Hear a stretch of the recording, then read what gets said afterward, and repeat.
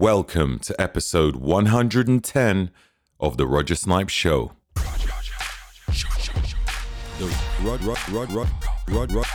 Roger Snipes Show. We have Black Friday among us. Some sales have already started and some will start tomorrow. Lots of companies I've partnered with or endorsed or sponsored by are either doubling their discounts from 10 to 20%, half price on some items, or doing bundles to increase your savings, or possibly throwing in extra products. It's looking pretty wild out here. These companies are doing loads and loads of sales. Now, if you're looking for discounts on supplements for gut digestion, protein, amino acids, creatine, red light therapy, EMF mitigation, hydrogen water, basically all the things that I typically talk about and more, click my personal link, which is normally in the bio of my social media. Now, that link is www.beacons.ai/Roger Snipes. That link again is www.beacons, spelt beacons.ai/Roger Snipes. Find all the incredible Black Friday sales right there. Yo, what's going on? What's going on? So today is the 25th of November, exactly 1 month away from Christmas. Who's prepared? Who's got presents ready? Who's put up Christmas trees already and all that jazz? I've seen so many decorations and lights and stuff up already. It's nuts. It's nuts. And tomorrow's Black Friday, and it's funny because when these things come about, it's like people start celebrating so much earlier. Now, we have Black Friday, which is tomorrow, but the sales had already started on Monday. Christmas is on the 25th of December, yet it is the 25th of November, and I am seeing lights up already in preparation. Soon people will be celebrating their birthday the year before. Wild. And talking of wild, this podcast is very, very interesting. I am talking with a gentleman by the name of Aleckszander. He is very, very informed. This guy knows so much. It's unreal. I really enjoyed this podcast. And you don't hear me say that too often, although I do enjoy every person I speak to. It was one of those where I felt, wow, I feel like I know nothing. So I came across this page called Wallach Warriors, which is discussing health subjects,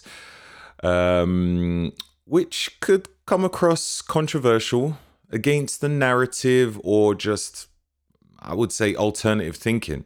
Although it should be the basic standards of thinking, it's like alternative thinking, a bit like alternative medicine, which is the natural way, but we see it as alternative when it's like, that doesn't even make sense. Anyway, what I loved about this chat is some of the subjects which was covered. We really did take a deep dive, linking studies and facts which are not necessarily public knowledge. It highlights subjects which we should be thinking about, or at least talking about. Like, if we're looking at disease prevention, how did we get there in the first place? What are the common ideas or beliefs which could be holding us back? So Aleckszander, just like many health enthusiasts, started his journey through complications in his health from birth. This led him to do research and biohacking. He then started to work with Dr. Joe Wallach, whose page he runs on Instagram, on spreading knowledge for people to become more empowered, so that they can take more control of their health, make more informed decisions. Truly powerful stuff. Now, even with how long we spoke, it felt like Ryan definitely could have shared more things, but we had to keep to the limited constraints of the listeners. Yeah, but we captured a nice chunk anyhow. So, without further ado, let's bring on Ryan Aleckszander.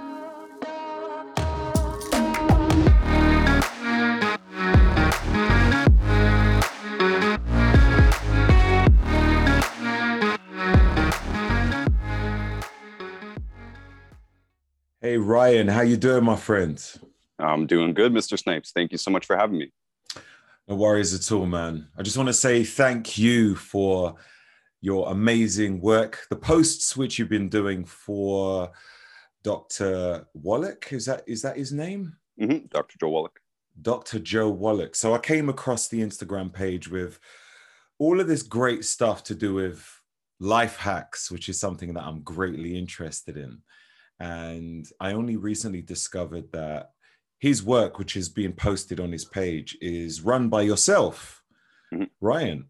So tell us about yourself and how you got into working for Dr. Wallach and, spreading the amazing work which he does. Well, I was born in pain. I was born with my hips dislocated and the legs wrapped around my neck, C-sectioned out, and I pretty much lived in pain for the first 25 years of my life. Talking about back pain, neck pain, headaches, stomach aches, insomnia, shaking, twitching, like Tourette's syndrome. I would nowadays call it stiff man syndrome if I had to sum it all up. But I was not really into health at all. I dabbled in industries that are relevant here, but I wasn't into health. I was an artist. I was not living well, but I was living off of my art. But I was cured very quickly. Cure is not a legal word that we can always use, but when it's in reference to yourself, you can use it. I was cured in under a week from the correct products, and I had no idea it would be that simple or that a supplement could have that sort of power or anything.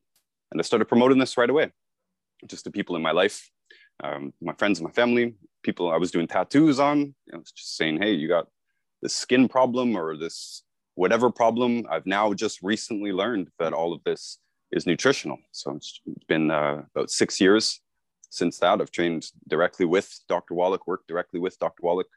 You said work for, I don't work for Dr. Wallach. He doesn't pay me. He makes money off of his book sales.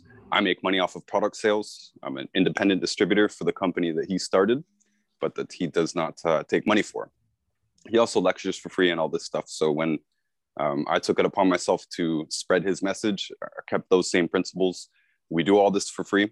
We do make money from product sales, but we put that information out there. People message us. We'll give them all of our best advice for free.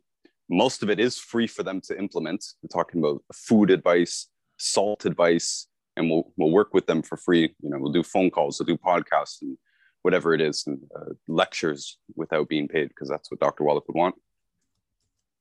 That's tremendous. That is really good. And his page is incredible. And like, you post all the content for him. Is that right? Pretty much all I've done is take lectures of his and some other doctors and other speakers, but mostly his. I just cut them up into 1-minute pieces. Yeah. Out here in the business, we were taught to give people CDs or loan them CDs. You'd say, hey, you need an hour and an open mind, because it's a lot of information. You have to follow for a while to really let it seep in, but that's only because we've cut up lectures into small pieces. So after a while, you're going to actually see the entire lecture.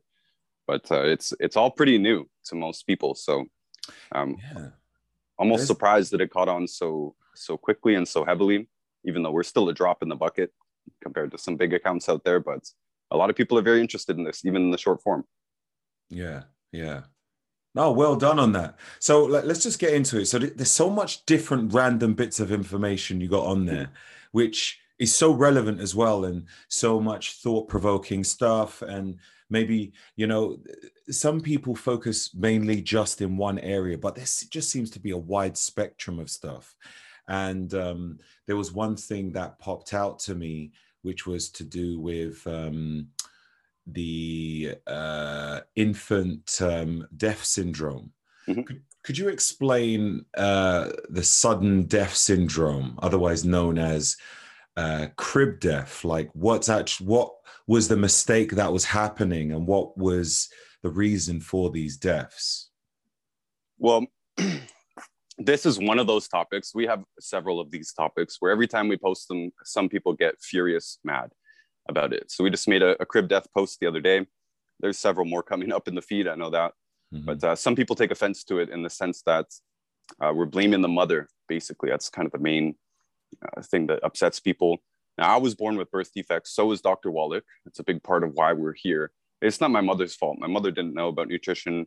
Honestly, we could say it's the doctor's fault because they didn't tell my mom what she needed to know about nutrition. But then again, the mainstream medical system has been under the dominance of pharmaceutical-centric, it's called allopathic thinking since 1910, with a report called the Flexner Report. Abraham Flexner did it for the Rockefellers, basically, and created the modern medical system from that document.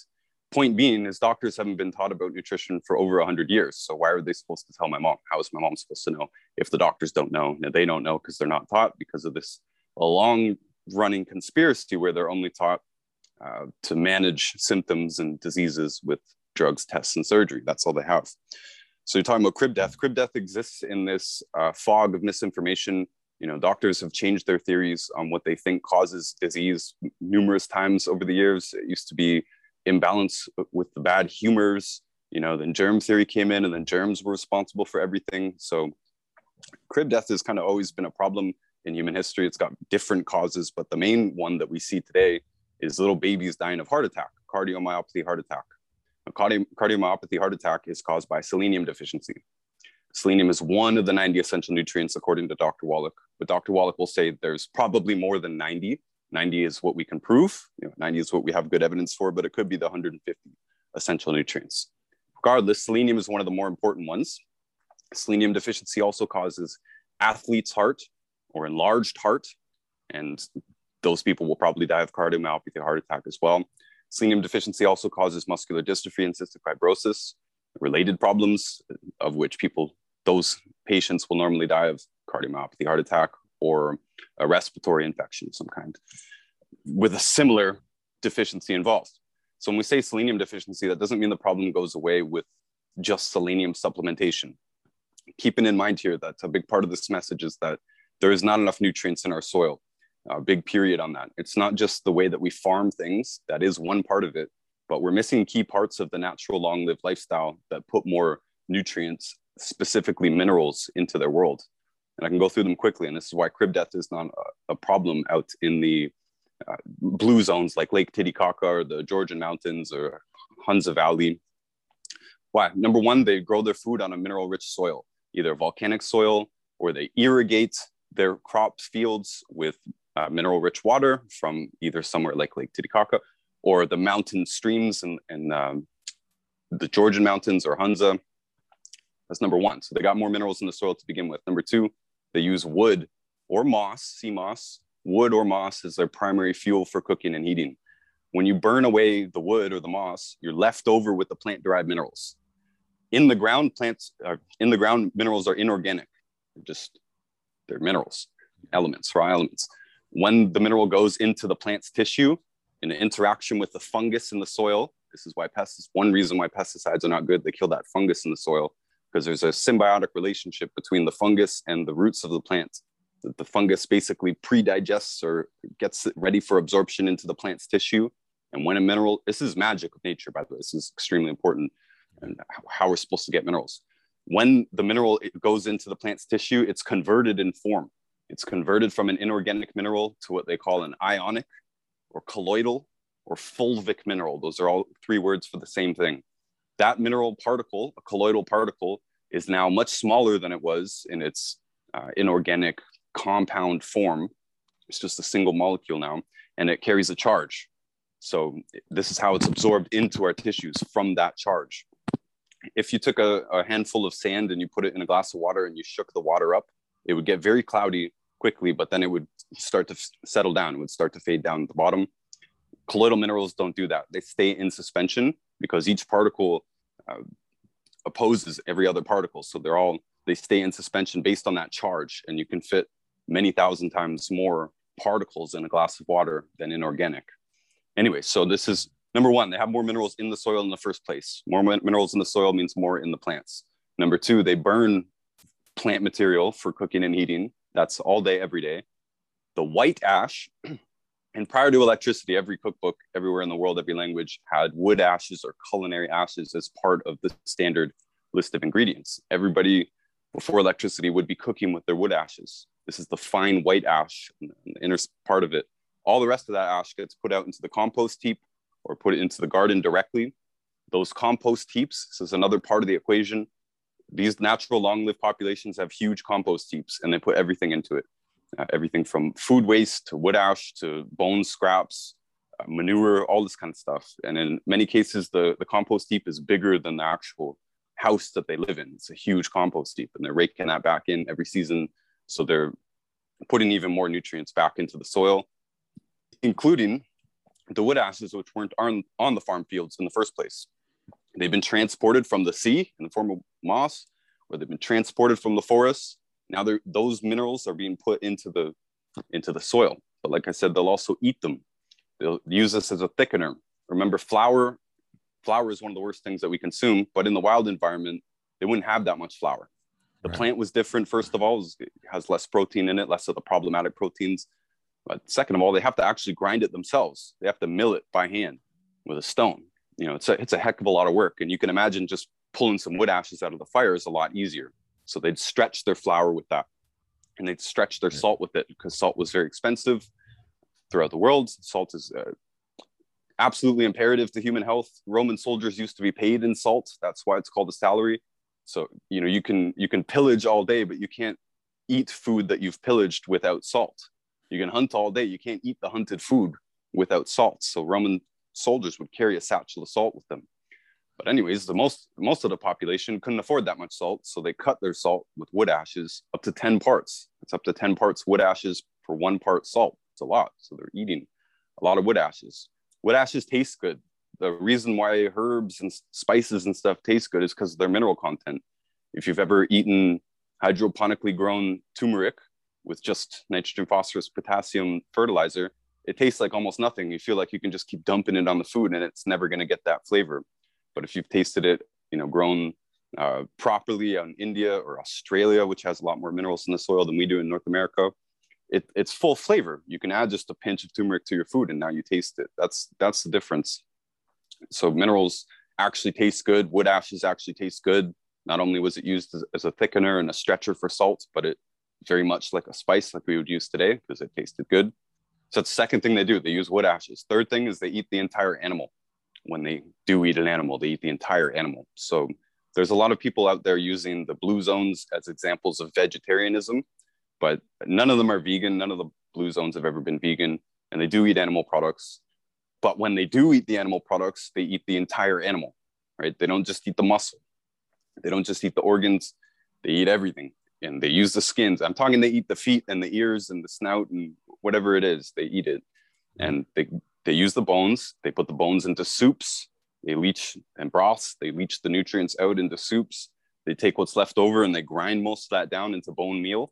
And they use that as another stretcher or thickener for the flour. So you can imagine an old bread or pudding or something. It's going to have a little bit of flour in it to hold it all together. But then it's also going to have a lot of wood ashes and bone meal and probably vegetable scraps and other things that have gone in it as well. It's not just flour, sugar, and egg. So it's got these super dense mineral compounds in it, especially the bone. And between those three things, those three lifestyle things, this is how the longest lived populations get their minerals, irrigating their fields or growing on mineral rich soil, using wood ash and using bones. And that's part of why they don't have the same diseases as we do. It's part of why they don't die at the same age as we do. They live much longer. They have upwards of 40 times the amount of 100-year-olds that we do per 100,000 of their population. So they're doing quite well on these basic things. And this is what we want to translate into our life. You mentioned crib death. I'll go back, circle on that. A lot of people get upset also because they're convinced that it's caused by vaccines. Now, we're not pro-vaccine. Vaccine's going to have a lot of poisonous or toxic compounds in it. Selenium is one of the minerals that we need to deal with toxins and poisons. Mercury, for example, we can tolerate a fair amount of mercury in our food if we have enough selenium to get it out of the body. The liver is completely dependent on selenium. So things like fatty liver or liver cirrhosis, these are caused by selenium deficiency, basically. The liver is the detox organ, right? So if you're trying to push poisons out from a vaccine or from anywhere else, the liver is the one that's doing it. And there's plenty of alcoholics who don't have cirrhosis, right? This is because it's caused by selenium deficiency. But alcohol will also speed up the depletion of that mineral. So if you have an alcohol problem, you're losing lots more minerals than the person next to you. Same with if you get a bunch of vaccines, right? So vaccine injury is real, but it's not the cause. It's the proximate cause. The cause is the mineral deficiency exacerbated by the poison, if that makes sense. So either way, back in 2013, Dr. Wallach sued the FDA and got a positive ruling. He sued the FDA 8 times successfully now. I believe he's on the 9th or the 10th. I can't quite remember. Most of them were over nutrients involved with birth defects, and part of this was selenium. Selenium was mandated at that time in 2013 from the FDA to be put into baby foods.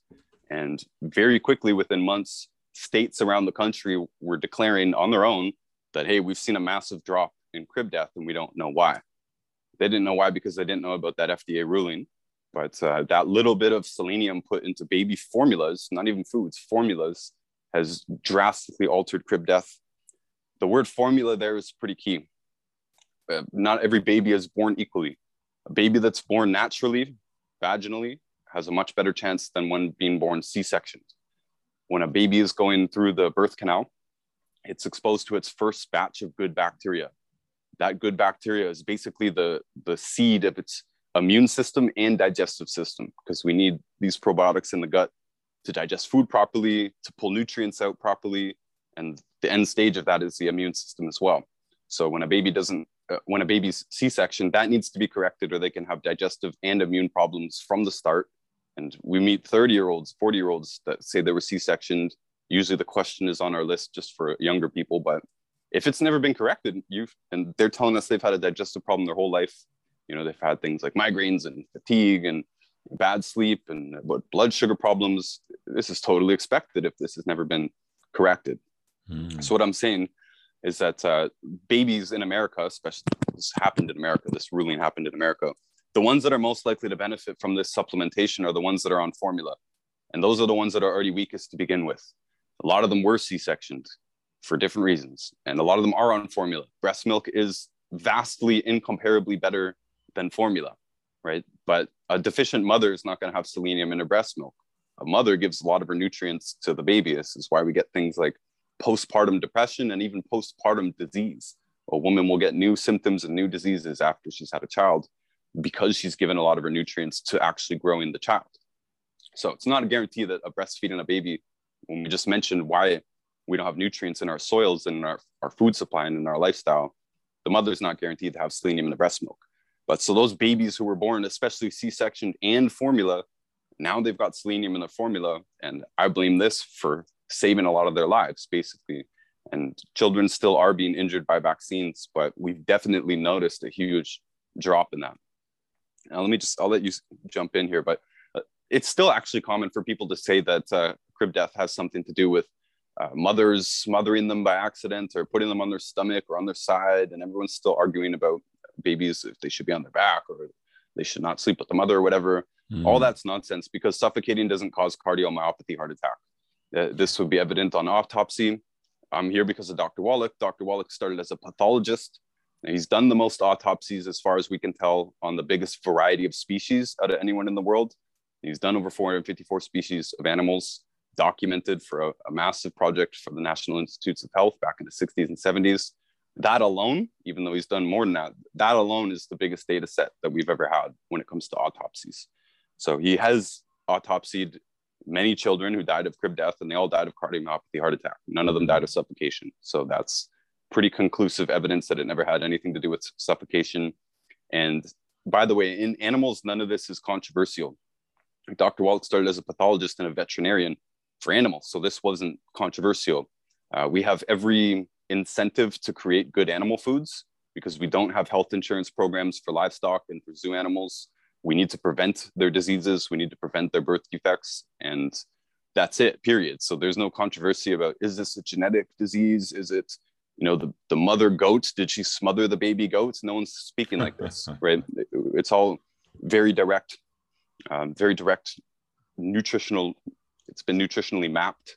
Farmers know this. They give their goats and cow and pig, they give them selenium injections before they're becoming pregnant or as soon as they are pregnant and throughout the pregnancy to prevent things like this, to prevent baby goats dying of cardiomyopathy heart attack or being born with muscular dystrophy, which would be another, what they call it, white muscle disease in animals. It's another thing that just killed your season. A farmer can't be profitable unless they have perfect births every season, and babies that are not born with muscular dystrophy. That perfect word is something we don't hear much in humans. We don't talk about perfect, but a farmer expects perfect livestock. They expect perfect births that are all pretty much right around the same weight. Don't expect any of them to have any problems. Don't expect any of them to need medical care. So I should stop talking at that point because I answered your question. Yeah, you did, and far and beyond. I'm blown away, man, by a lot of the information there. And I think it's pretty profound for Dr. Wallach to, challenge the FDA and actually get formulas changed. And that's quite revolutionary, just that in itself. It's, it's kind of a strange coincidence that deaths had reduced after that moment there. But that's like a big change in history when you think about it. So yeah, that's amazing. And I don't think there's much mentioned about selenium, to be honest with you. We might hear about detoxifying by having glutathione or activated charcoal. I don't know, having a good sweat.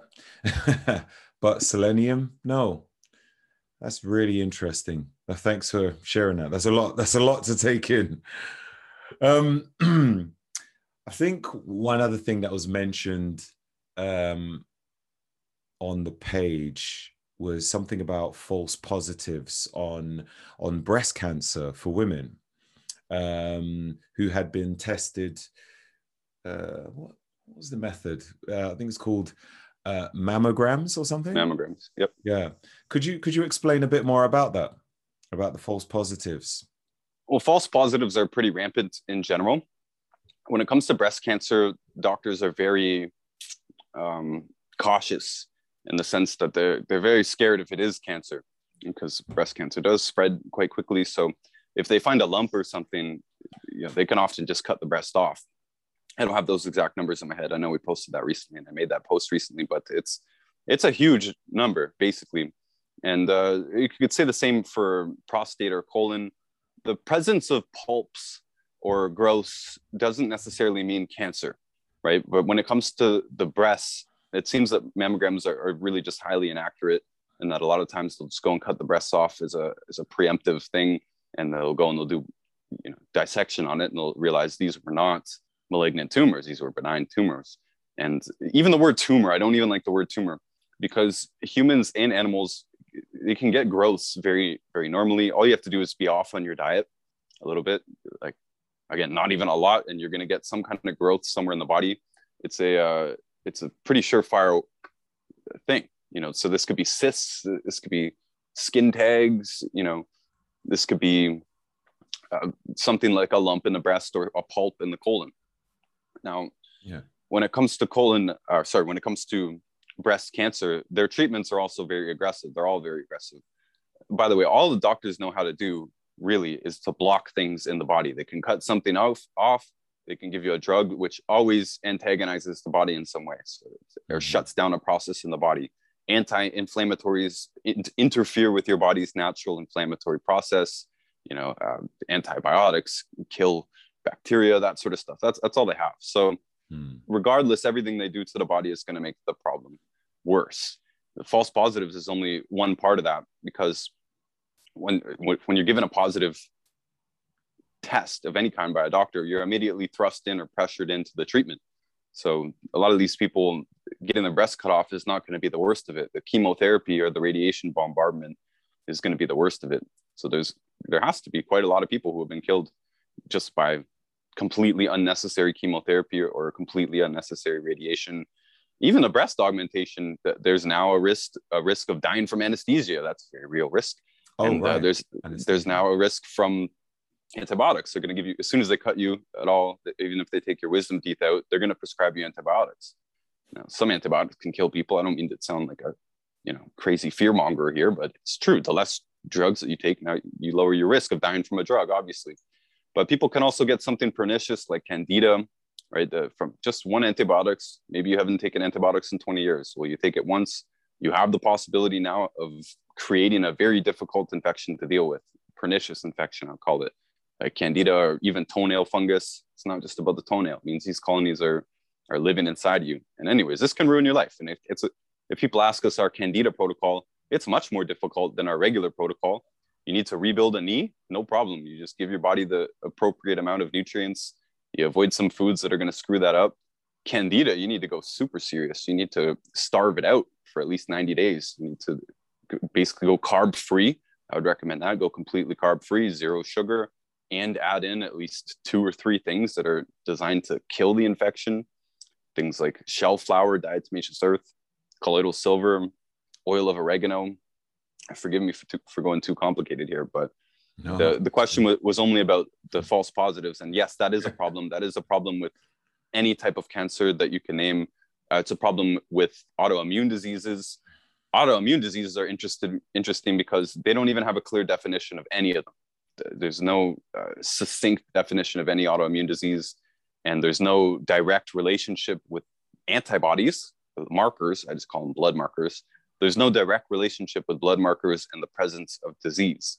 So this means it's something like 40% of people with rheumatoid arthritis, they say have the antibodies. Well, how the heck does that make sense? What is 40%? It needs to be a 100% correlation, or it's not directly a correlation. 40% is fairly weak.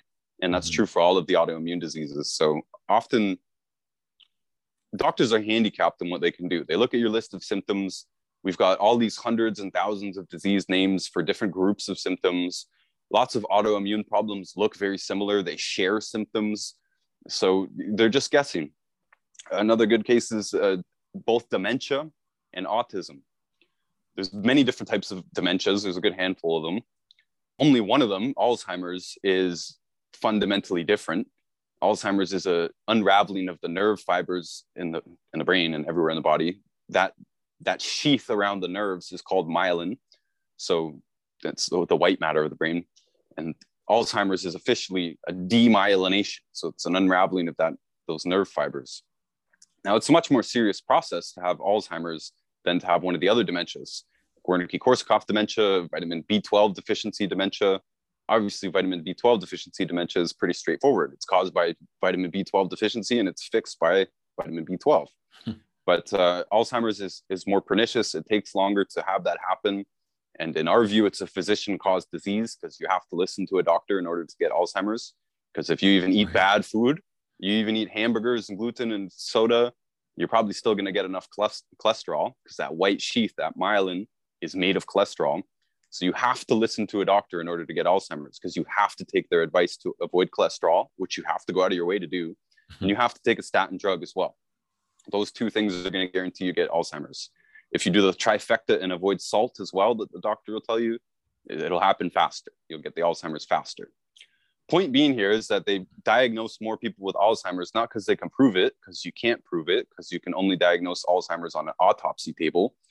They diagnose more people with Alzheimer's, in my view, because they get paid more to treat Alzheimer's. Insurance pays more for a doctor to deal with your Alzheimer's than it does with your Wernicke-Korsakoff dementia or your vitamin B12 deficiency dementia. This is, in my view, the same reason why every kid now is autistic, because insurance pays more for them to diagnose autism than it does ADD or ADHD or bipolar, which is all essentially the same thing. And in our view, it's basically a blood sugar problem. But now any kid with a blood sugar problem, whether they have any physical abnormalities or not, which they used to have for autism, whether they have any other problems or not, they got a behavioral problem, blood sugar problem, they're called autism. So misdiagnosis is a rampant problem. The biggest part of this problem is that the medical establishment does not understand disease. And I know it sounds very patronizing coming from us, but you've seen some of our content. The story is quite long. And in every step of the way, when talking about the history of medicine, we can point out exactly why they're wrong and why their way of looking at the body even has led to them doing all these misdiagnoses, because they believe that the body is again, this is not a condescending statement. They literally believe that the body is a bag of bones waiting to break, and it needs to be managed with drug, surgery, tests. Why? Because life before this medical miracle that we have now apparently was nasty, brutish, and short, right? This is the standard mainstream way of looking at things, that we didn't know what we were doing before, and it's only due to the amazing things in modern medicine that we're living longer now.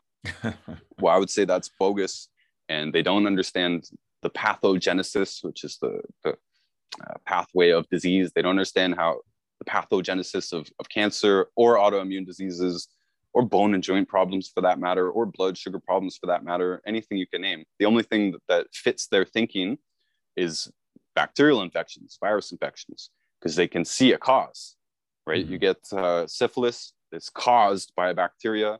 They give you a drug called penicillin, it kills the bacteria, you have now been cured. But none of these other diseases that we're talking about fit that straightforward mapping. Mm-hmm. Cancer especially. Cancer is so complicated, and I don't feel it's even right to call breast cancer and blood cancer the same thing at all. And by the way, I think cancer and autoimmune diseases don't have much difference either. I know your question was only about false positives here, but if the medical establishment doesn't understand disease, then they're going to have false positives. Even worse when you're using things like PCR technology, which is happening a lot now. Where, the creator of that, Kerry Mullis, the creator of PCR, he said that you can make PCR tests tell you whatever you want by how you run the machine. So anything that's been diagnosed on a PCR is highly suspect. And here we're especially talking about HIV and COVID. So that's a huge, huge problem. And we can't even know the real numbers on those false positives because the test itself is not accurate. People are running it at different applications and yada, yada. When it comes to mammograms, our imaging technology is just only so crisp. It can't tell us whether something is benign or malignant. They can go back and see if it's grown or something like that. But nothing in that process actually helps them reverse it. They're going to have to do some diet changes. There's guaranteed to be nutrient deficiencies in both cancer and autoimmune diseases. And I'll stop talking, but I'm going to say my main distinction between the two, because both autoimmune and cancer are what I call end stage things. They don't have a direct cause. There's no one cause of cancer. There's no one cure for cancer. We can't speak like that. There never will be. All these people running for the cure, they're never going to find it under this way of thinking, because to have cancer or an autoimmune disease, you have to have multiple problems going on in the body. Multiple, 3 out of 4 of the pillars on the table have to be knocked out, kind of thing. They have to have a food problem. They have to have a blood sugar problem, in my opinion. The blood sugar problem causes a circulation problem, and they have to have nutrient deficiencies. They have to have all these things, so they're not going to be healthy. Some body that's very unhealthy could have something like cancer, which exists in one system, and it can spread. But autoimmune is more general. That's what I'm saying. The only way that I see a difference is that in autoimmune, the body is generally failing. The symptoms of an autoimmune problem, those are end stage things. Mm-hmm. Again, mostly in the weakened immune system, but usually you can always see a digestive problem. I've met very few people with either cancer or autoimmune disease who didn't look visibly sick. Just from looking at them, you could see a digestive problem. You could see symptoms of multiple nutrient deficiencies. So it's very obvious. If the deficiency is more straightforward or acute, you'll get something like a knee that needs replacing, or low bone density, or blood pressure problem. Something like that can be very straightforward. Blood sugar problem, very straightforward, missing nutrients caused by eating the wrong foods. But yeah, you've got to have 3 or 4 things wrong to have something like cancer or autoimmune diseases. And As long as doctors are just looking at the symptoms themselves, they're never going to understand any of this. Remember, all the drug is meant to do is to suppress the symptom or even see relief on a symptom, such as pain. Pain could be a symptom. So they relieve the pain. They consider that a job well done. Whereas, we've got to find the root of the problem. Yeah. And in this case with cancer, there's always going to be multiple roots. And none of this is the job of a doctor. They're not there to teach you what to eat and hold your hand. Just take these pills and call me in 2 weeks. Let's look at the word diabetes. I saw a very interesting post on that. The word diabetes meant cipher or something. I can't remember. What is it? What was it? I can't remember either. That was a Dr. Lustig post. Yeah, I made that post a couple of years ago. I'm not gonna lie. It was an Egyptian word. I think, siphon, and it was given the name because of excessive urination, and which is quite interesting because it doesn't quite give an overview of what diabetes is all about, and it's kind of missing a lot of information with the name that it's been given, when diabetes it's like excessive urination is not the root cause of the situation. It's just saying, okay, it's like it's nothing to do with what's going on, when a lot of the time it's to do with diet, isn't it? But yeah, I just wanted you to look into that or talk more on that. But if you can't remember the post. Well, there's two types of diabetes. Yeah, right? The first type 2, I think, was the one that I wanted to speak about. Type 2 is the more common one. Type 1 is a weird one. Type 1 is in the same category as sickle cell anemia. And to us, it's a birth defect.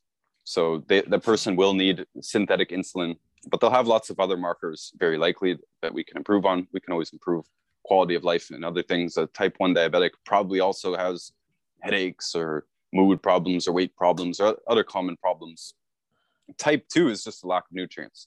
Type 2, we figured out in 1957. We, meaning the human species, we scientifically figured this out, and we added the missing trace minerals. There's 2 main ones. We don't like to point out these key nutrients, even though we just talked about selenium. Dr. Wallach doesn't even like mentioning selenium because people tend to run out and buy selenium. We're saying there's 90 essential nutrients. They all work together. The 2 that are involved in blood sugar mostly have at least 23 direct cofactors with them. So this is why we just say take all 90 essential nutrients. Mm-hmm. And people actually have known about this before. This is not just us bringing this to the table.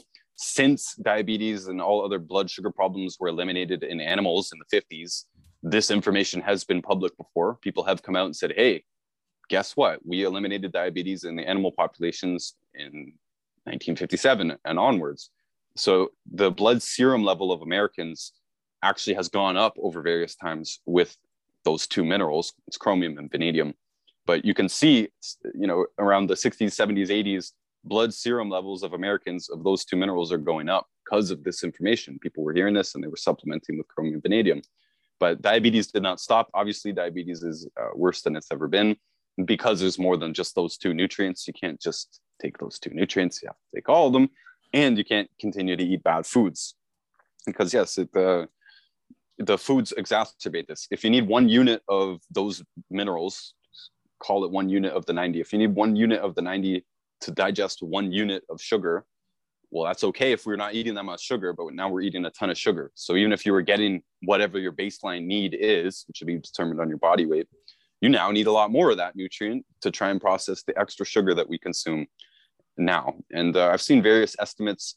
Some is 8 times. It's around 8 times more sugar that we eat now than we did 100 years ago. Some people, it's over 300 times as much sugar as we did. So if you need between 8 and 300 times more of those nutrients to try and process sugar. If you can't, you're just going to overload the system. So the siphon thing, that is part of it. Blood sugar problem is going to probably lead to a urination problem. It's immediately going to lead to a circulation problem, though, even on the cellular level. And the cell membrane is made partially of cholesterol. It's part of what allows things to come in and out of it without it being an actual wall. It's not a cell wall, it's a cell membrane. So when there's a blood sugar problem, one of the first problems to happen is that starts to harden.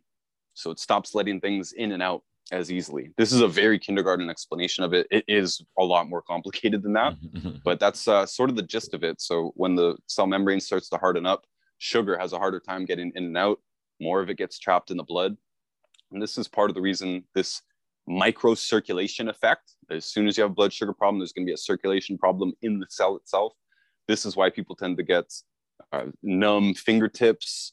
This is why people tend to lose their vision very quickly, because the eyes and the kidneys too, this could lead to dialysis. The eyes and the kidneys particularly are full of these tiny, tiny little veins. And the whole vascular system starts at the heart with arteries. They're all basically the same thing. An artery is a bigger vein, and a vein is a smaller artery. And you got vessels and microvessels, but it's all the same thing. And the smaller the vein is, the more susceptible it is to damage from free radicals and food, free oxygen molecules, or from a blood sugar problem. One of the first consequences of a blood sugar problem is elevated blood cholesterol. Like too much cholesterol in the blood. Again, it's not caused by eating cholesterol. Cholesterol is good and it's essential. You need it. Your cell membrane's made of it. Your myelin sheath, we already talked about, is made of cholesterol. All your sex hormones, testosterone, estrogen, progesterone, adrenaline hormones, these are all made from cholesterol. So cholesterol is just ridiculously important. We can go on and on about how important it is. But when there's too much in the blood, it can clog it up, basically. And another role for cholesterol is if the tissues are damaged on the inside. Forgive me if it's too much information, but this goes hand in hand with diabetes. Cholesterol problem goes right hand in hand. Chances are it's not just a blood sugar problem. Chances are, like every other human out there, most of them, they're eating things that are having lots of free radicals in them. This is well done red meat, processed meats of any kind with nitrates, or celery, any burnt animal fat, any charred food of any kind, the skins of baked potatoes. It's not a huge long list, but these things on the list will cause damage on the inside of the system anywhere. These are free oxygen radicals. This should make sense. This is why we need antioxidants. We need antioxidants to combat free radicals. How often should a person have antioxidants? We need antioxidants every day. The longest lived populations get between 20,000 and 50,000 ORAC, O-R-A-C, oxygen reactive absorption capacity. Dr. Wallach says we should be aiming for 100,000 in our modern environment because we have more free radicals than those longest lived populations do. Those longest lived populations, one of the things that they all do is they live on a calorie restricted lifestyle. They either don't have a lot of food because they're poor, or because they live somewhere like the Hunza Mountains, which doesn't allow them to grow that much food. So they're limited on how much food they can eat.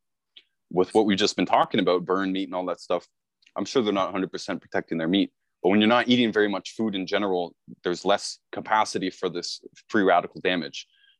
Anything that we're eating that's processed is going to have a lot of free radicals in it. Anything with liquid oil, I didn't mention oil, liquid oil and deep fried food, oxidized oil. When oil oxidizes in the textbook, it's called rancid. And that means it's got a high proportion of free radicals in it. So the more free radicals we have consuming, the more antioxidants we need. But there's pretty strict limits onto how much we can actually mitigate. Meaning one package of French fries, you can't physically consume enough antioxidants to deal with that. It's impossible. Right. And by the way, a lot of healthy people that follow us, they don't like this math, but I like bringing it up. One French fry weighs more than a carton of cigarette smoke, right? So one French fry is worse than an entire carton of cigarettes when it comes to free radical damage. It means you couldn't physically outsmoke a bag of chips. You would die of asphyxiation. You would die of suffocation because you can't smoke that much. You would just die. So you can eat a lot more free radicals than you could smoke. Car exhaust is another source. Again, if you consume that much car exhaust, you would die of suffocation. You wouldn't die of the free radical damage. But this free radical damage, and this is the diabetic, I'm just assuming this is a problem as well. If they only have a blood sugar problem, cholesterol in the blood will still go up. But if they're consuming these foods, especially the oils, deep fried food, the processed meat, this is causing so much damage on the inside of the veins. The cholesterol is brought in like the putty to fix it. Like you punch a hole through the drywall, you put putty over it to fix it. That's basically what the cholesterol is in there doing. Well, you can imagine in a small, tiny vein, there's not much room to mess around. If there's a hole in the wall, the cholesterol's got to come in to patch it up. Now that's going to restrict the blood flow there. Right. You squeeze a garden hose, it comes to start shooting out the other side really strong, right? You can't mess with this flow or you're going to have a problem. So this is why problems with blood sugar show up in the extremities and the fingertips and the toenails, numb fingers and toes, and blindness or some form of blindness. Very quickly, people will need reading glasses if they didn't need it before, that kind of thing. Very quickly, they could be on dialysis. We meet 20-year-olds, 30-year-olds on dialysis all the time because this is very likely the root of the problem here. The vascular system is tightened up for one reason or the other. There's too much cholesterol in it, or there's too much putty on the outside walls.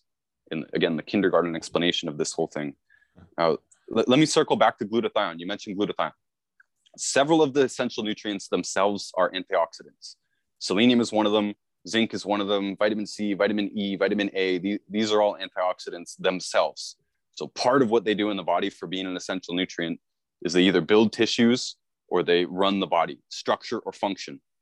Minerals can be both. They're quite miraculous. It's like having a house that's built and lighted and heated by the same brick material. So they can be building blocks and cofactors to make reactions happen, neurons to fire, whatever.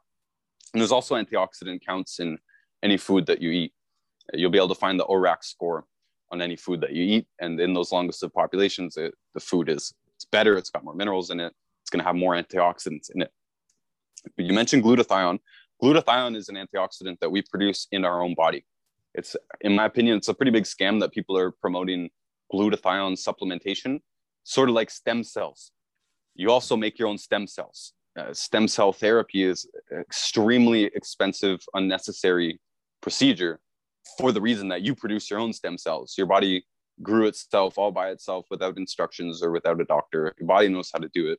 Your body knows how to make more stem cells. It needs the nutrients to be able to utilize these cells. Same with glutathione. Glutathione could be called the master antioxidant because we produce it in almost every cell in the body.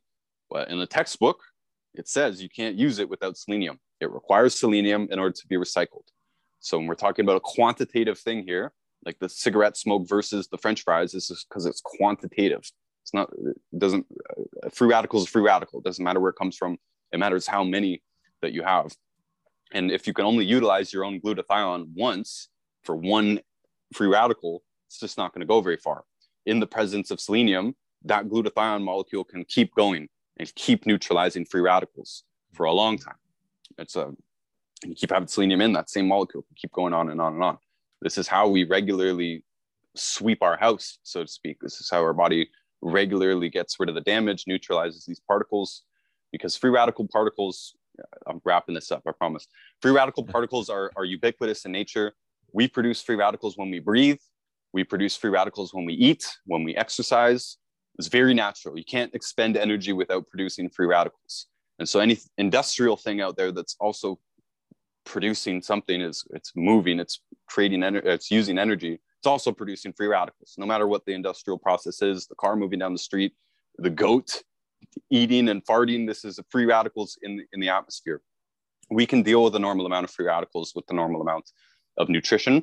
The more food that we eat, the more likely it is that we're going to produce even more free radicals. And if we do eat processed food or burned food or oils, liquid oils, and deep fried food that have been oxidized, then we simply can't combat this. We can't out supplement this. And diabetes is only one possibility from a body that's overburdened with nutrient deficiencies and damage at the same time, right?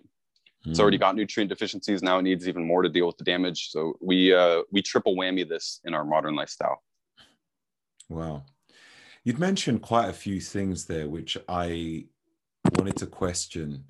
I think it was to do with red meat. I don't know, like overly cooked red meat. Did you mention that? And another thing which I found quite interesting was, did you say baked potatoes? Mm-hmm. Yeah. Those are problem foods, carcinogenic possibly. So your podcast is all about life hacking. This is really key. The bad foods, there's not a big list of them. We have somebody in our company named Dr. Glidden. He came up with a list called the 12 bad foods, but Dr. Wallach doesn't really speak like that. He'll usually just speak about gluten, oil, deep fried food, well-done red meat, processed meat, oil, skins of baked potatoes. That's it. That's his list. It's not a huge, long list. When it comes to life hacks, these are free to avoid. right? We do sell supplements. A big part of the story is you can't get the nutrients from food, so therefore we had to come up with some way to provide that for us. But the rest of this is free. People can take 10% of our advice and change their life. People regularly come to us and say, hey, I went gluten-free, 2 years ago or whatever, because you never been better, all this stuff. So everything that we just mentioned there with the damage into the tissues and all that, you can stop that just by stopping the bad foods. And again, that is completely free. Red meat is fine, but we're designed to eat raw meat. We're designed to eat raw organs and all that. In our modern food supply, it's not such a good idea to be eating raw meat. You do want to cook it. But if you have a fresh kill, then eating it raw is how we're supposed to do it. I do believe that. So when you heat red meat, especially over medium rare, when we're talking about a steak using high heat, when it's over medium rare, there's too much acrylamide in it. It produces, I like to call it all free radicals. You create too many free radicals. It just makes it easier. Mm-hmm. There's it could be heterocyclic amines, it could be acrylamide, it could be trans fatty acid. These are all different words for the same outcome. The outcome is more free radical damage. So when you cook meat all the way through, it becomes a problem. Red meat's a little bit complicated because it doesn't apply as much to stewing or boiling. If you keep it underneath a certain temperature, like if you keep it only at the boiling temperature, you can cook it all the way through. Any cook who's listening would say, how am I going to make stewing meat medium rare? You can't, it's not edible. You can stew meat. It's still going to have some acrylamide produced, but the people in the US, there's a 20-year longevity difference between the people in the Northwest and the Southeast. And the primary difference is the culture and how they cook their food. And out in the Northwest, they still stew, boil, bake, broil. They do all that stuff rather than deep fry. That's the major difference. So the red meat thing is basically, if you have a steak, don't cook it more than medium rare. Rare is going to be even better. And if not, then don't use high heat. Low and slow is the golden rule. That's going to be for ground beef or stewing, right? You're stuck at a lower temperature for a longer time. That makes it safer. Baked potatoes are on the list because of the skin, and it's only when they're baked. Raw potato skin is also toxic, but I don't know anybody who eats raw potatoes. So if you boil it, it's fine. If you bake it and it gets nice and crispy, that crispiness is a sign of too much free radical damage, too much acrylamide, too much trans fatty acids. And it's a weird one, but potato skins add up, right? Most of our audience is very health conscious. Out there in the real world, they're not that health conscious. We deal with people who drink and smoke on all this stuff all the time. But online, people are very, very health conscious. And so I like to use the cigarette example because most of these people would not dream of smoking a cigarette. But you take one big, nice baked potato, you pull the skin off that skin is pretty heavy. Wow. And that weighs more than several cartons of cigarettes. And none of these people would consciously smoke a carton of cigarettes, so that you shouldn't consume the potato skins as well. And this, honestly, even if anyone's listening who smokes, it's part of the point here is that you're better off to smoke than you are to eat French fries or processed meat. Straight up. You can't spend all day smoking, and it suppresses your hunger a little bit too. So less food. Even if the smoke was 100% free radicals, which it almost is, then it still doesn't compare to one baked potato skin, right? You can eat the potato, just don't eat the skin. That's sweet potato and yam as well. The other things on the list are pretty straightforward. Processed meats. This is with nitrates, nitrites, or celery. I mentioned that. I know people are like, oh, what can I eat? Just don't burn your meat. And processed meat isn't real food in the first place. Yeah. And there's lots of brands out there that are saying it's nitrate free because the whole world recognizes that nitrates are a problem now. Mm-hmm. They'll say nitrate free, but you look on the list of ingredients and it's got celery powder or something in it. Celery is fine, but when you heat it, it turns into a nitrate, basically. So very soon you'll see no celery on the label either. No celery product. But there is other ways to preserve meat. It's just more difficult, salting and drying it out, and it doesn't have as long a shelf life and whatever. But processed meat, pretty much everybody agrees, contributes to butt cancer. They call it colorectal cancer. And so nothing causes, we talked about cancer earlier, nothing directly causes it. So it's not like hot dogs cause colorectal cancer, but they greatly contribute to it. They contribute to the pulp formation of this. It's good to consider here that no one really dies of colorectal cancer, in our opinion. They die of the treatment for colorectal cancer, right? We do not know how big of a problem the pulps are. And on autopsy, many people die of heart attack or stroke, and you cut them open. I don't know this from firsthand experience. I know this from secondhand experience. You cut them open and they have pulps in the colon. means they didn't die of the colon cancer. They died of a heart attack. They died of brain stroke or something like that. So we're not sure that they're a real threat. Either way, processed meat is going to contribute directly to the colorectal cancer. That's not controversial, and that's not just from us. And it is just another source of free radical damage. It's not real food, right? So the other stuff on the list, again, the oil and deep fried food are on there for the same reason. Too much free radical damage, especially oil that's, especially the cheaper oils like canola oil, sunflower oil. But the longer, it's both time and heat is a factor in converting that oil to free radicals, turning it rancid, rotten, basically. So the longer it's been, or the more heat that's been exposed to it, the more chances of that being oxidized. This is just, don't cook with oil. That's the main thing. Don't deep fry foods. That's it. Cook with butter. Yeah, I was going to say, are there certain oils which are okay, or would you say that they're all bad? Animal fats are much more stable. So animal fats aren't going to start oxidizing sitting out on the counter. They're easier to cook with for that reason. Butter holds the least amount of temperature before its smoke point. Ghee or clarified butter holds much more temperature before it burns, which is called the smoke point. Animal fats like duck fat and lard, these are also very good for high temperature. Several of the longest lived populations use lard, pig fat even. Only some of them avoid pig, by the way. Pig's not on our list, just don't burn it. But yeah, just don't cook with oil. They never did that in the longest lived populations. The Hunza people have something close to a deep fried for special occasion. They'll use apricot oil. It's very hard to press that by hand without machines. Yeah. They will use it. They will heat it up, and they will deep fry their things in it on very rare occasions.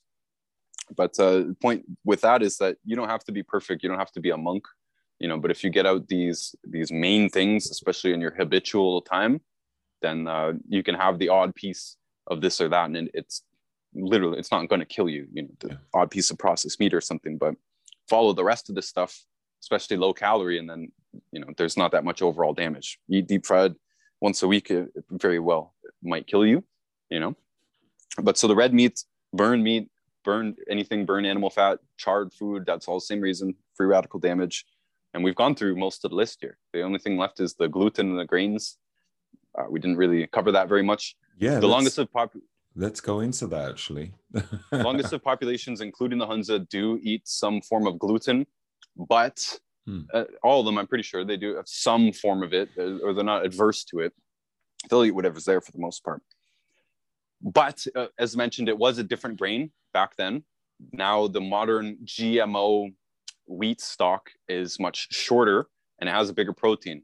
So it's better for commercial reasons. It's worse for health reasons, basically. So the ancient grains are fundamentally different, number one. Number two, you already heard that they use wood ashes and bone meal and other things. They'll throw spices and herbs and other good stuff into their breads and soups and stews and puddings and whatever it is that they're using the flour for.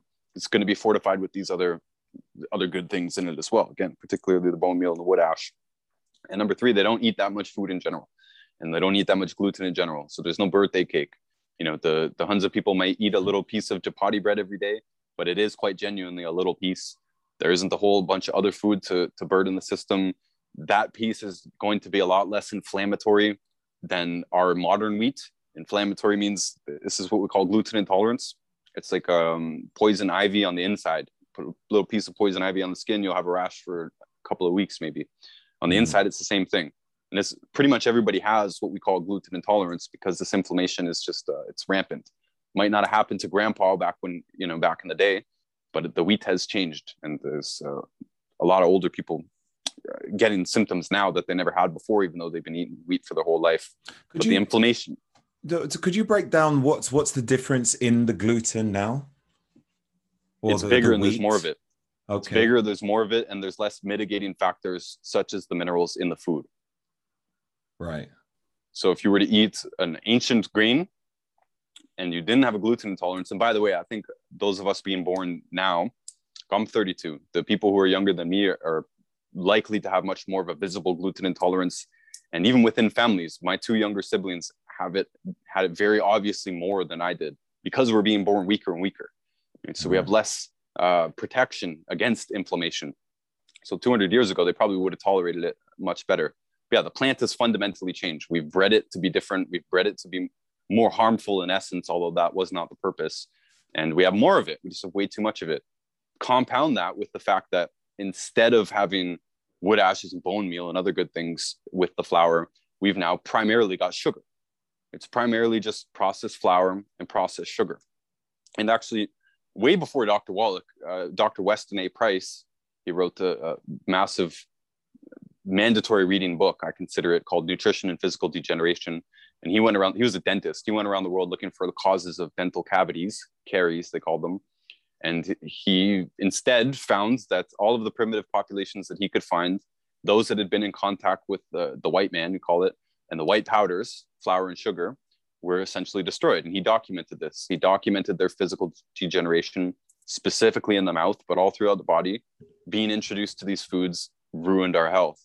And that is even with their traditional lifestyles intact. So if they were fishermen, they were still out fishing, still eating the traditional things. But the white powders destroyed their health. So that was over 100 years ago. It's absolutely the same today. It's good that some of them are fortified, whatever, but it's most definitely not enough. And people look into life hack, whether you believe it or not, if you get off gluten, it's probably going to be the number one thing to improve your life. Again, this is free information. We don't market our supplements saying that you'll think better and quicker and faster. We market mostly about disease prevention and reversal. And most of the people who come to us are talking about disease reversal and prevention. And if you actually have a disease, obviously it's going to improve your life to get rid of one. But if you don't have one, it will most definitely improve your productivity and life satisfaction to not be sick, to not be in pain, to not have to take days off, to not let alone something crazy like get an actual diagnosis. You never have to go through any of the stress of a diagnosis or misdiagnosis, for that matter, any of the experience of the medical world, if you take care of yourself. Those longest lived populations don't have hospitals, they don't have doctors, and contrary to popular Western thought, they don't even have medicine men and shamans and stuff like that. Not really.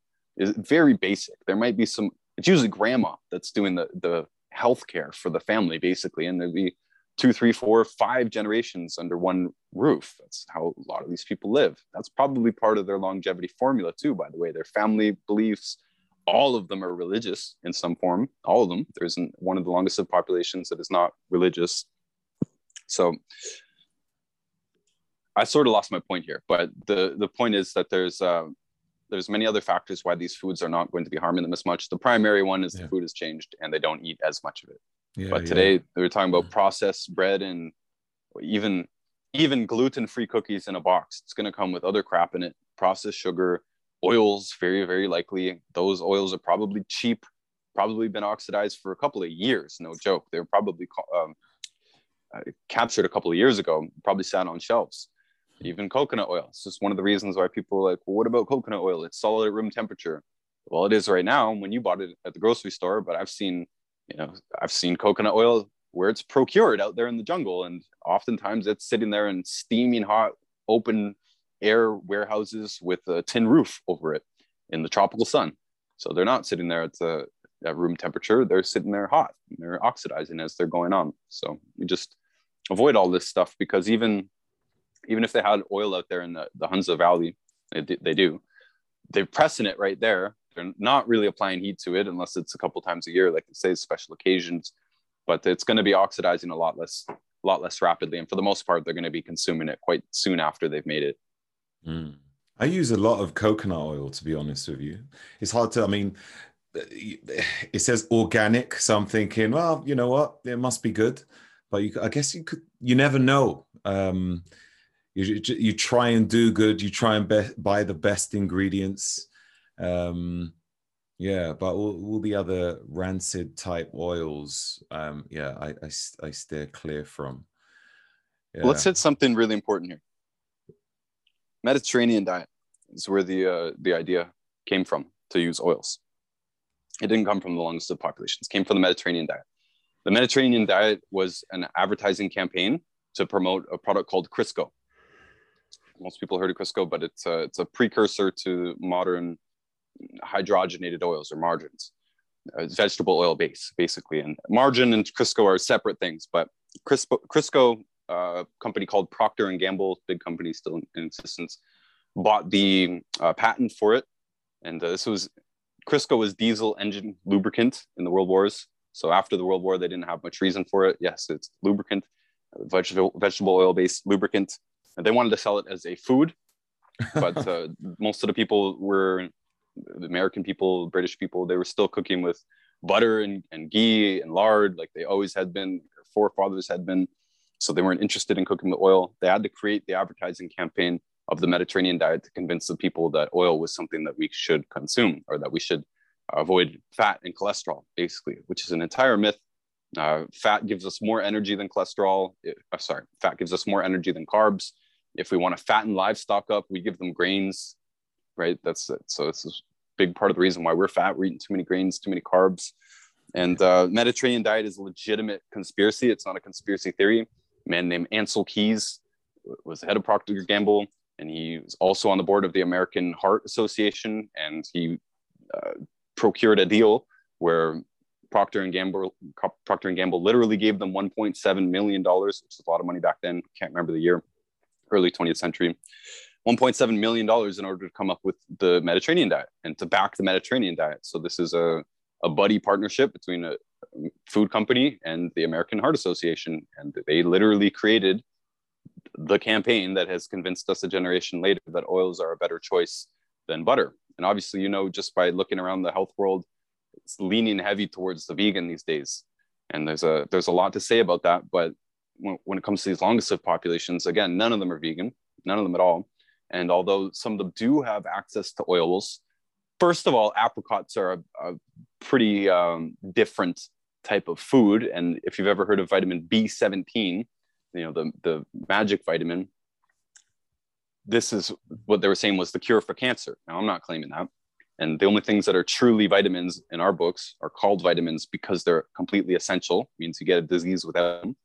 And there is no B17 officially, but this is one of the compounds in apricot seeds, which they use to press to get the oil, that they're saying is one of the greatest compounds out there. So even if the oil is oxidized, they're going to be getting some of that magic vitamin. And that's just for one thing. But they didn't cook with it regularly. It's not a daily thing. They don't have very much money. They spend a lot of their time out there in the fields. They will eat a lot of apricots themselves, but they're not going to be pressing oil every day and cooking regularly with oil. They'll be cooking with fat, mostly from sheep and goats and Hunza. But in the rest of the world, in the Nicoya Peninsula in Costa Rica, they're also a blue zone. They'll be cooking with lard primarily. And yeah, most of them will have butter, clarified butter, ghee, that sort of thing on hand. But animal fat seems to be the preferred cooking method. So we suffer from abundance in our modern world. A lot of us, when we get the idea to do something good, we go out and do it every day. You know, I use the example of a banana. People think it's healthy to eat a banana every day. And I don't mean for anybody listening to be like, wow, this guy's saying everything is bad. No, it's not. So don't eat burnt meat. Don't eat deep fried food. Don't eat the skins of baked potatoes. Processed meat is obvious. Carbonated drinks is also on our list, by the way, but it's not a hugely extensive list. And everything else, there's just some things to know. Bananas, there's no such thing as a banana that looks like these big yellow things that we have that are 12 inches long or whatever. That does not exist in nature. Natural banana is much smaller. In any fruit or something, the bigger the ratio of peel to flesh, and the more peel there is for less flesh, the more nutritious it is. That's why berries are much more nutritious than an apple, for example. In our modern farming and breeding, we've bred everything to be bigger, just like the wheat. We've bred bananas to be bigger, apples to be bigger, strawberries to be gigantic compared to what they are in the wild. And this all reduces its actual nutritional ratio because there's more nutrients in the peel than there is in the flesh. Right. So point being, in the wild, the banana is much smaller, tastes different, doesn't taste as sweet because it has a lower sugar content. And the people also tend to eat the peels. They tend to bake the peels. I don't know if baked banana skins are the same as baked potato skins, but if they're hard, they would be. But they don't usually get that hard. And they can boil them as well, and they can eat the peels. So people who are eating a banana every day in the modern world, this is just a consequence of our abundance. You wouldn't be able to do that in the banana in the wild. Bananas aren't ripe all the time. Lemons aren't ripe all the time. You know, everything is seasonal. You don't have constant access to almost anything, with very few exceptions. Of course, with meat and everything too, a lot of these people have zero way to store anything, so they don't. If they make a kill, it's a feast. They eat it there. That's it. And otherwise, they keep their animals around for the milk and butter, stuff like that. They're not killing animals and eating them every single day. They're not eating too much food because they don't have the ability to eat too much food. When it comes to coconut oil and stuff like that, again, just like we'd have to mill our own flour, we'd have to press our own oil. So you would be a king in a lot of these blue zone locations if you could afford or convince other people to press you oil every day, or to have enough where you could take a spoonful of coconut oil every day. Like, you'd literally have to be rich to do that. So this is just a curse of abundance. A lot of the things, these longest lived populations don't know why they live as long as they do. They don't know what it is about their lifestyle that gives them an edge. If you look at interviews for 100-year-olds, a lot of them will say naps is the reason that they live so long. I take a nap every day. That's actually a very common thing where 100-year-olds say, or they say, oh, I have a good attitude. Something simple. They don't realize that it's all of these accidental things that added up to it. And one of those accidental things is that it's a lot easier to get a chunk of lard and cook with it for 2 months straight than it is to squeeze a coconut or an apricot into an oil. Yeah. And by the way, apricot seeds can be pressed. So same with olives. People say, can I have olive oil? I say, yeah, no problem. If you put it in a food processor yourself, you make your own oil and you don't heat it and you consume it in a reasonable amount of time, then you can have your own oil. That's no problem. Coconut is a different story. Coconut oil is usually made by solvent. So you'll see extra virgin coconut oil, but you won't see that you'll see extra virgin olive oil or something, but you won't see that with coconut oil, because coconut oil is usually not pressed. It's usually the flesh is dissolved by a solvent. So the coconut itself might be organic, but the process of turning a coconut into commercial coconut oil is quite a lot different than you would think, just again pressing an olive or pressing an apricot seed or something like that. It's not the same. Some do say cold pressed on there. Would that still be okay? Yeah, probably still using solvents. Okay. Yeah. Okay. Which is a very weird thing if you think about it. A lot of us are trying to be natural, having the flesh dissolved with a solvent and then another solvent added after to get rid of the residue of the first solvent. None of this really sounds good. None of it sounds studied well enough to me. It's not natural at all. And it's not that everything that's natural is good. Like we're saying, you can burn your food all naturally. You can burn your organic food and it turns it bad. But I don't trust the solvent process. And either way, this whole thing is like, if oils are a potential problem, for us, it's been easier just to outlaw them, because we're creatures of habit too. That same curse of abundance, whatever it is that you get in your head to do, you'll probably do that every day. And if it's a banana every day, that's not so good. If it's cooking with oil every day, that's not so good.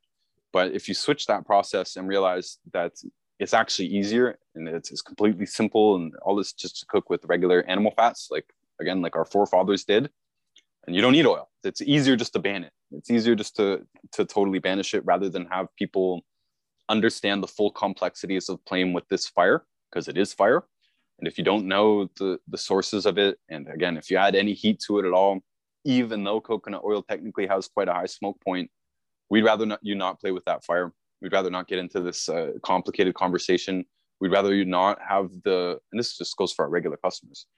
We don't want them playing with coconut oil. You don't need to. There's no direct benefit to it. Let me qualify that.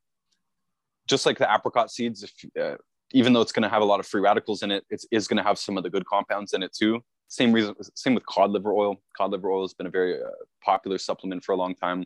So even if it's been sitting in a bottle for a while and it is oxidized and it is causing oxidative stress on the body more than is necessary, it is still going to have those omegas and vitamins in it. And that's why people are still going to get a result from it. But I said it's not necessary because you don't need to consume oil to get those omegas or to get those vitamins. We can supplement with those, number one. Number two, other foods make them. And you can eat the cod. You can eat the cod liver. Don't need to eat the cod liver oil. Expensive supplements. You're in the UK, so I don't know any brands to reference. But in Europe, you can get supplements. In America, it's usually by physician's prescription. Like if you get omega prescription from a doctor, if you look at the actual wholesale price, it's probably going to be pretty high, even though insurance pays for it. That's because good companies, and there are some in Europe and there are some in North America, but they're physician's prescription. Other than us, I'm sure there's a couple other companies. They inject their capsules with nitrogen to prevent oxygen from permeating the membrane. That's just something that doesn't happen with bottled oils, right? In nature, there's oil in every tissue in nature, but it's protected from oxidation by the skin, the peel, or the shell. So as soon as that's punctured, oxidation is starting to take place. By injecting a capsule with nitrogen, which is an expensive process, that blocks that. So the only safe way to consume oil is either in the food itself, right? Catch a fresh fish and eat it, no problem. It's going to have those fish oils in it. It's going to have the omegas in it. And there's no problem with oxidation, especially if you don't burn it. But the only safe way other than that to do it is to encapsulate it and inject it with nitrogen. So that's all. It's way more complicated than people need to worry about. They need to have some trust in these ideas, first of all. But if they just ditch the liquid oils, you're probably adding years to your life. And when we come full circle with this, those free radicals are causing the types of damage that requires antioxidants to clean up. Selenium is one of the most important antioxidants here because you need to use that for your own glutathione molecules in almost all your cells.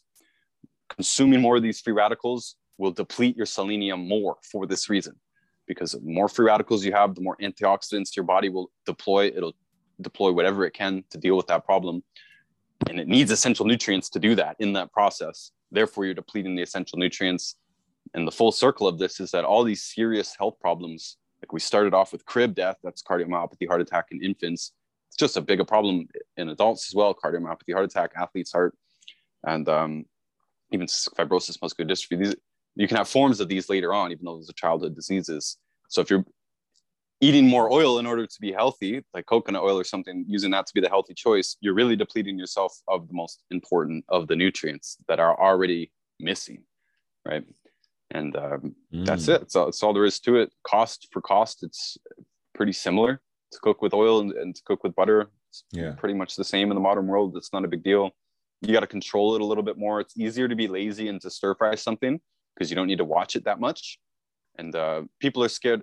I'm going into detail here because this is about life hacks and stuff. Like these things, you change these things, you're dramatically improving your chances out there. Even if you don't buy the supplements, you're getting rid of these major damages. There's not much to it.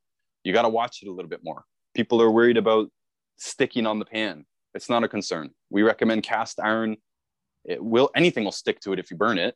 You can clean it off quite easily, no problem with the chain cloth. But you have to pay a little bit more attention to it. That's the truth. It's just like grandma would be doing out in those blue zones. She's paying attention to the food. She's not putting it on deep fry mode and walking away. You know, there's no pressure cookers or anything like this. Most things take time and attention, and that's fine. Let me say within this, circling back onto the life hack aspect of this, this is not part of our regular sales pitch, but it is the truth that when you have all of the nutrients in your body, you are less hungry. When a cow or a horse or a goat or a pig starts eating the barn, they start chewing on the barn, they start chewing on the handles of tools, they start eating leather gloves, they start chewing on old bones around the fields. This is called pica. And the cribbing is the action, the biting, the gnawing, the chewing. That's called cribbing. It's a symptom of what we call pica in animals. The farmer has to give those animals a trace mineral salt block and it will stop the behavior. We know that. We know how to do this. Humans, we call this behavior munchies. And instead of giving ourselves a salt block or trace minerals, we give ourselves candy or chocolate or, chips, anything like this. The real craving is probably for water and salt primarily, and then the trace minerals. So you can supplement with all those trace minerals. We do recommend that. We do sell that. Yes. When you have all those, your body's not looking for them in food, right? You'll never stop being hungry if you're inadequately nourished. And salt is one of those huge ones. We don't sell salt. We give away this information because most of the time that we're actually hungry, we're really actually thirsty and we need salt. And so you can life hack the heck out of yourself by anytime that you're hungry, anytime, assume that it's thirst first. Put some salt into that water to the point where you can just taste it. Chances are you're going to knock out most of your hunger. Most of us need to eat way less than we're eating. Now, I can tell you, Roger, I can tell that you work out and you're active. That means you're going to be hungrier than the average person.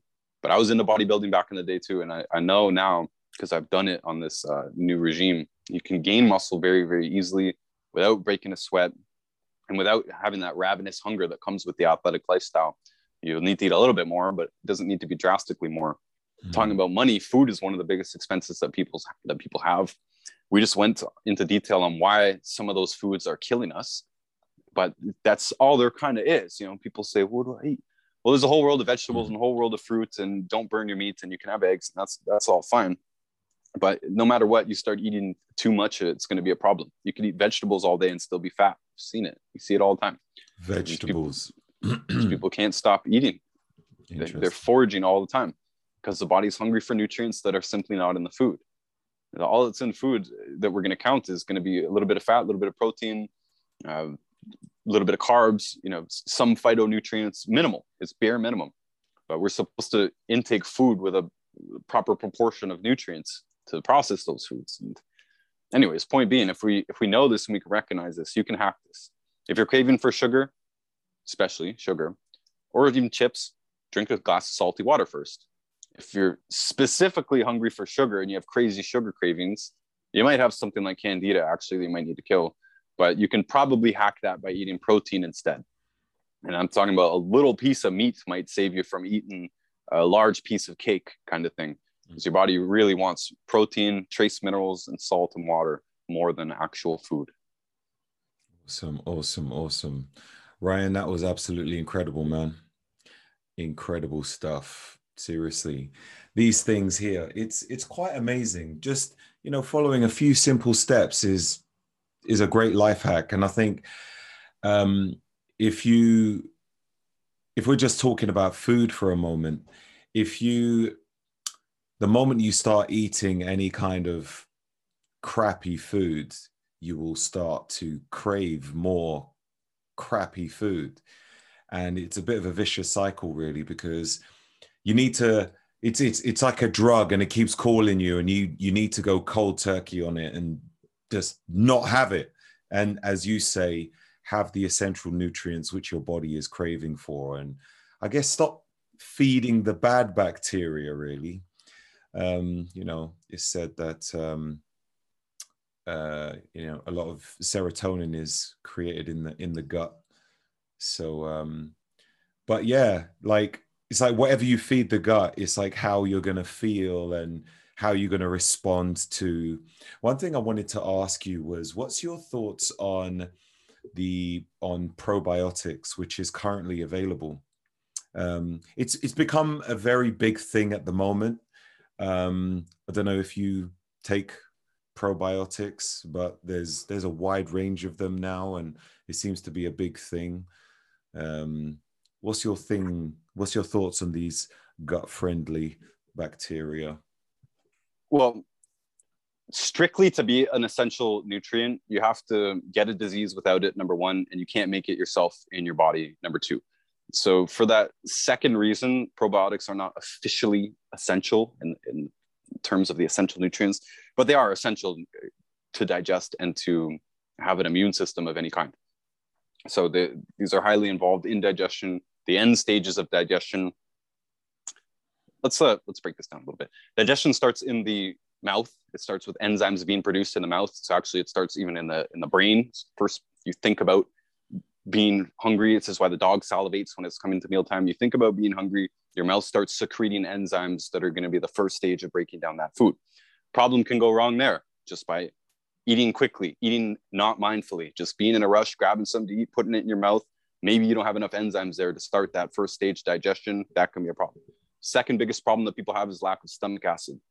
You mentioned salt. It's definitely worth mentioning that salt makes stomach acid. Sodium chloride, the chloride makes the hydrogen chloride, which is stomach acid. You need a strong stomach acid to break down foods and to absorb nutrients from those foods. That acidity is what primes most of the nutrients for being absorbed in the intestine. When that food material gets into the intestine, it's met with bile from the gallbladder and liver, releases bile and enzymes, and there's probiotics in the intestine, all throughout the intestine. Most of them are at the end, but it is there at this top stage. This stage is critical. The bile converts that food material to alkaline. It's highly acid in the stomach, and it turns it alkaline in the intestine. We've all heard that alkalinity is key for health. We've all heard that acidity feeds cancer and all this. This is key to what it actually means to be alkaline. It's not on what you eat. You can eat meats, you can drink coffee, you can even drink alcohol. You can do that every day. but you need to compensate that with the nutrients that make you alkaline, including salt.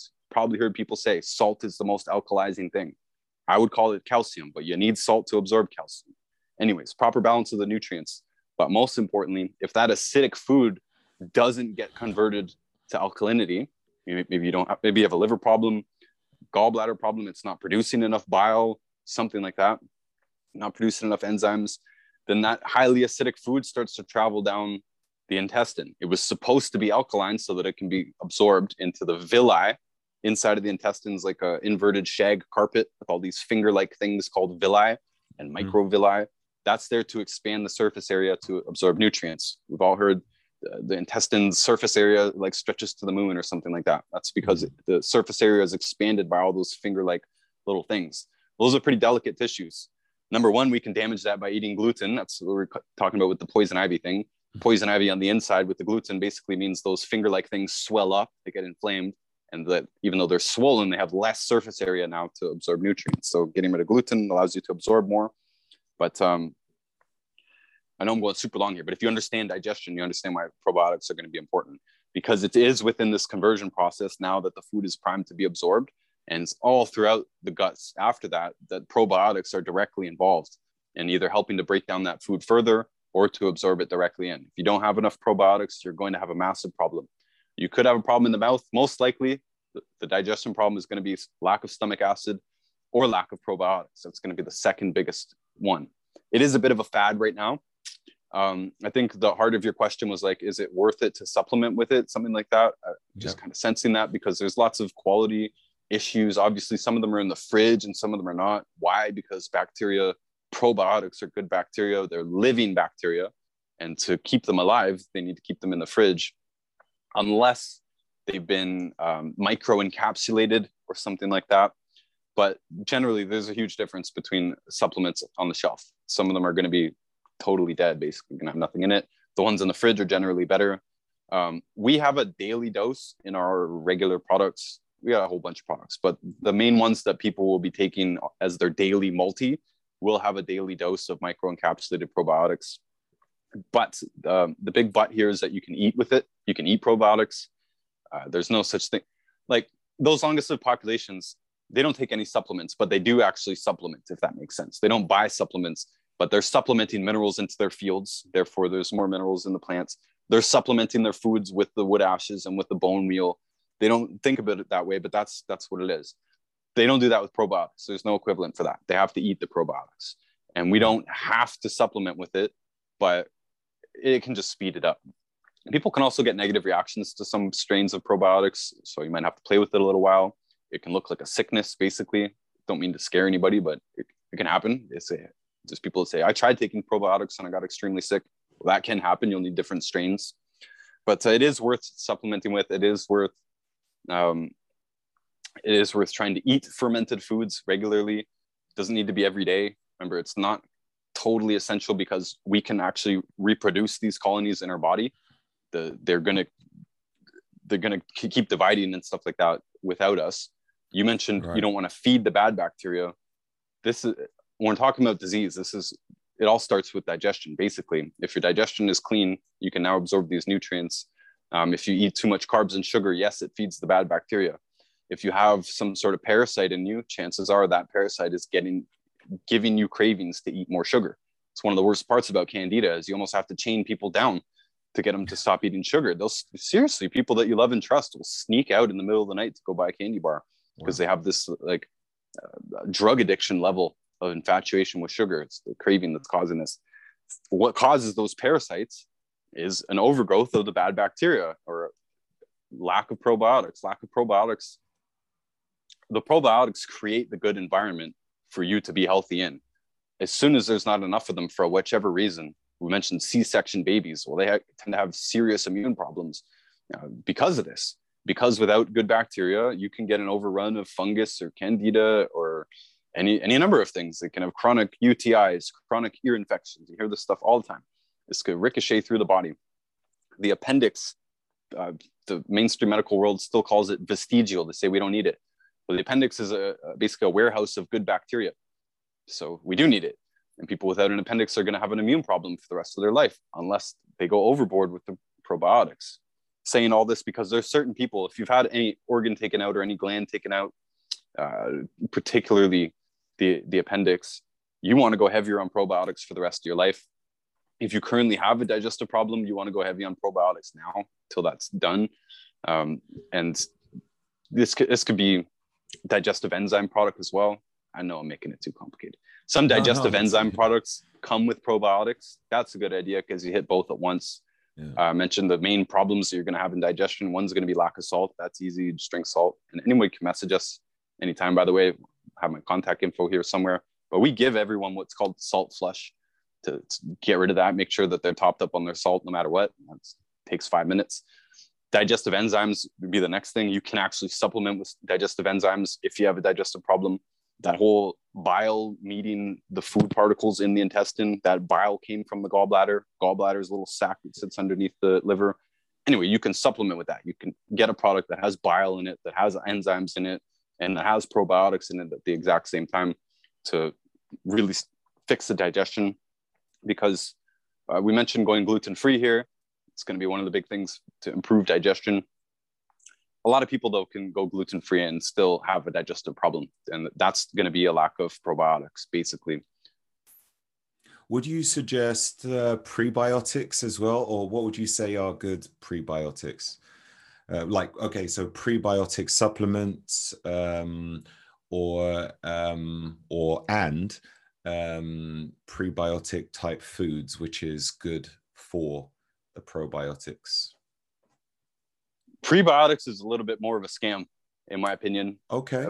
It's mostly food. It's like starch, basically, so you just eat good food and you should have enough there for your probiotics to eat, basically. Even though our products, they also have a prebiotic blend in it. I don't think it's necessary because you should be able to just get that from food.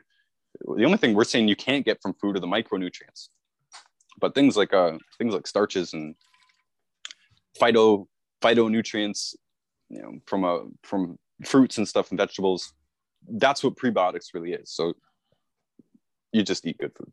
Okay, that's cool. All right, well, yeah, thanks for that, Ryan. That was amazing. Can you let us know where people can find you on social media? Because I know that you run Dr. Wallach's page. Is it Wallach? Is that the way you pronounce it? Yeah, Wallach's Warriors is the name of that page. Yeah, Wallach's Warriors. I'll put that in the show notes. But I know you've got your own page. Is that right, Ryan Aleckszander? I've got a bunch of different pages, actually. Okay. The Wallach's Warriors one is the main one. I've made a website to make it easier to find all of my links that I can say on audio without it being confusing. Right. It's noticebooks.org, and notice is spelled not us, but that's it's my alternative name, noticebooks.org. All of the links, all of my books, all of my audiobooks, all that stuff. But all of our social media accounts, we've got like 4 YouTubes, we've got like 6 Instagrams doing different things. Some of them is for distributors, so business information. Some of them is for more advanced. We have a Warriors Advanced page. Oh, wow. I have a page on cell phone towers called Transcend Towers. It's all about cell phone towers. I have my art page and my personal page as well. And rather than naming them all, you can just go to noticebooks.org. We do go into much greater detail on all of this health stuff. I do have a book sort of on half of the coin, which is called Fake Diseases. Working currently on the second half. A lot of what you and I talked about today, Roger, is the second half of the coin. How do people actually get their nutrients in the wild? What does real nutrition even mean? And I would like to just sort of wrap this up too into the life hack thing, because that's what your audience would be interested in mostly. A lot of what we do when it's coming out of context like this, like just being invited on to speak, it sounds more like a sales pitch than it really is. In reality, we're going to give this information out regardless of who buys what, where, none of that matters. But to improve in your life, this is absolutely key. I mean, to me, I started this, I was in pain 24/7. Some days are worse than others, but it's very hard to be productive when you're in pain all the time. It's very hard to be happy when you're in pain all the time. And if you're not in pain all the time, that is fantastic. But you definitely want to continue on living a healthy life. I mean, you don't have to be a jogger. I hate jogging. I hate salads. I grew up smoking and spray painting, straight up, right? You don't have to be a health freak. yeah, at all to appreciate what it's like to function properly. And just functioning properly, this means you don't get headaches, you don't get irritable because you haven't eaten in a few hours. You know, you don't have to go out of your way and eat 3-4 times a day and all this stuff. I mean, it's once you're on this side of the fence and you realize that it's just a system, you don't need to pay the conscious attention. Once you know that what to avoid, you just avoid them. Once you know what supplements to take, you just take them. That's 5 seconds of your day. And it becomes very annoying to hang out with people who are not on this level. I'm talking about business people, smart people, dumb people. It doesn't matter. If they're complaining about being hungry all the time and they're complaining about their health problems and they're getting too tired, they can't work 14 hours straight, whatever it needs that you need to hustle to get forward in life. I can't stand people who are not on this healthy tip now because it's annoying, and they're spending more time complaining and eating, so much time eating, you know, when we could be getting to work. We could be doing this, we could be doing that, we could be planning to push ourselves forward, right? Life hacks, we need time to do this. And if you don't sleep properly, if you got headaches, if you know, are worried about your digestion, you got some problem in your life, let's end this on this note.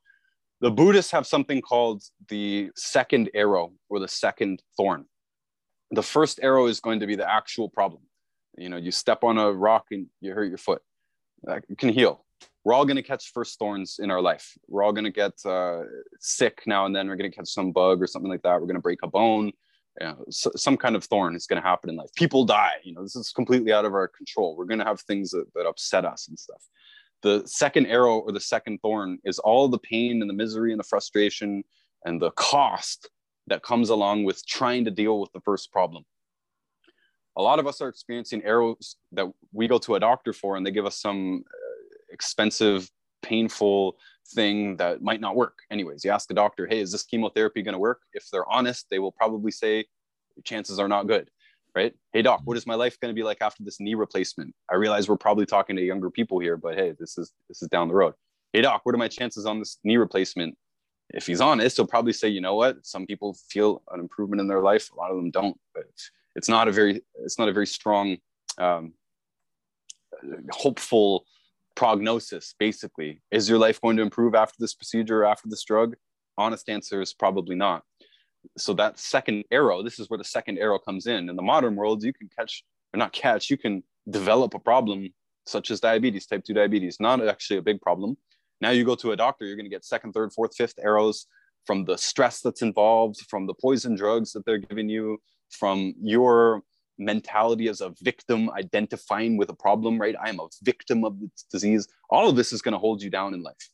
So just knowing these simple things, knowing that by avoiding the bad foods and by taking the appropriate essential nutrients, you can avoid most health problems in life. That means you can avoid a lot of those first arrows in the first place, and you can avoid nearly all of the second arrows because you know what to do about it, right? Even something simple like a guy gets sick and he has to miss work the next day. The sickness isn't that big of a deal. If you listen to his grandmother, he would rest and drink soup, you know, sleep it off, basically, drink a lot of water.